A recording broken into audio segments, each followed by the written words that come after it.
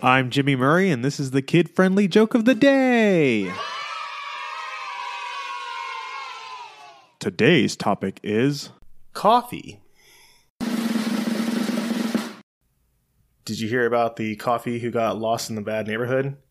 He got mugged. I once spent all day with my coffee mentor who taught me everything about the beans and brewing coffee. When I went to put the coffee in a carafe, he said, No, Jimmy. Good coffee has to be earned. One time a guy drinking coffee called me fat, and I said that's a terrible insult. And he said he prefers a light roast. Don't forget to tell your parents to send us their suggestions and yours to @TheJimmyMurray on Twitter. Thanks for listening to the show. Don't forget to listen to our other shows, the Animal Fun Facts, Geography Fun Facts, and the Dinosaur Fun Facts. Music by Kevin MacLeod. Yay! Sound effect by Neurologic.